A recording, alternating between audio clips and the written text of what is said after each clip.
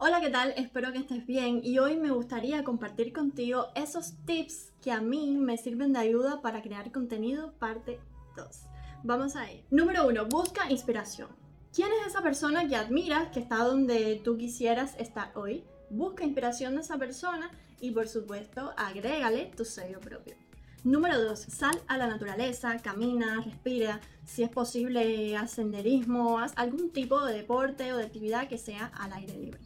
Esto me lleva a la número 3 y es que hagas ejercicio, que muevas tu cuerpo. El ejercicio va a oxigenar tu cerebro, por lo tanto vas a estar mucho más saludable y a tope de energía, no solo para crear contenido, sino para hacer cualquier cosa que te propongas. Número 4. Investiga.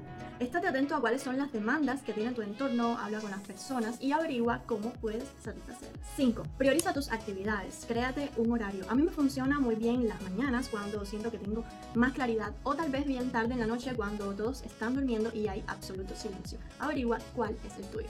6. Toma cursos. Todo aprendizaje nuevo que llegue a tu vida será un shooter de energía y creatividad. Además, si tomas cursos, podrás conocer nuevas personas y una cosa llevará a la otra y además podrás compartir eso nuevo que estás aprendiendo con el mundo. Y esto me lleva al séptimo y último consejo y es que inviertas en ti. Invierte en educación, en cursos, en gimnasio, en cuidarte. Esto es algo que a mí me ha servido de mucha ayuda, no solo para crear contenido, sino para estar bien conmigo mismo.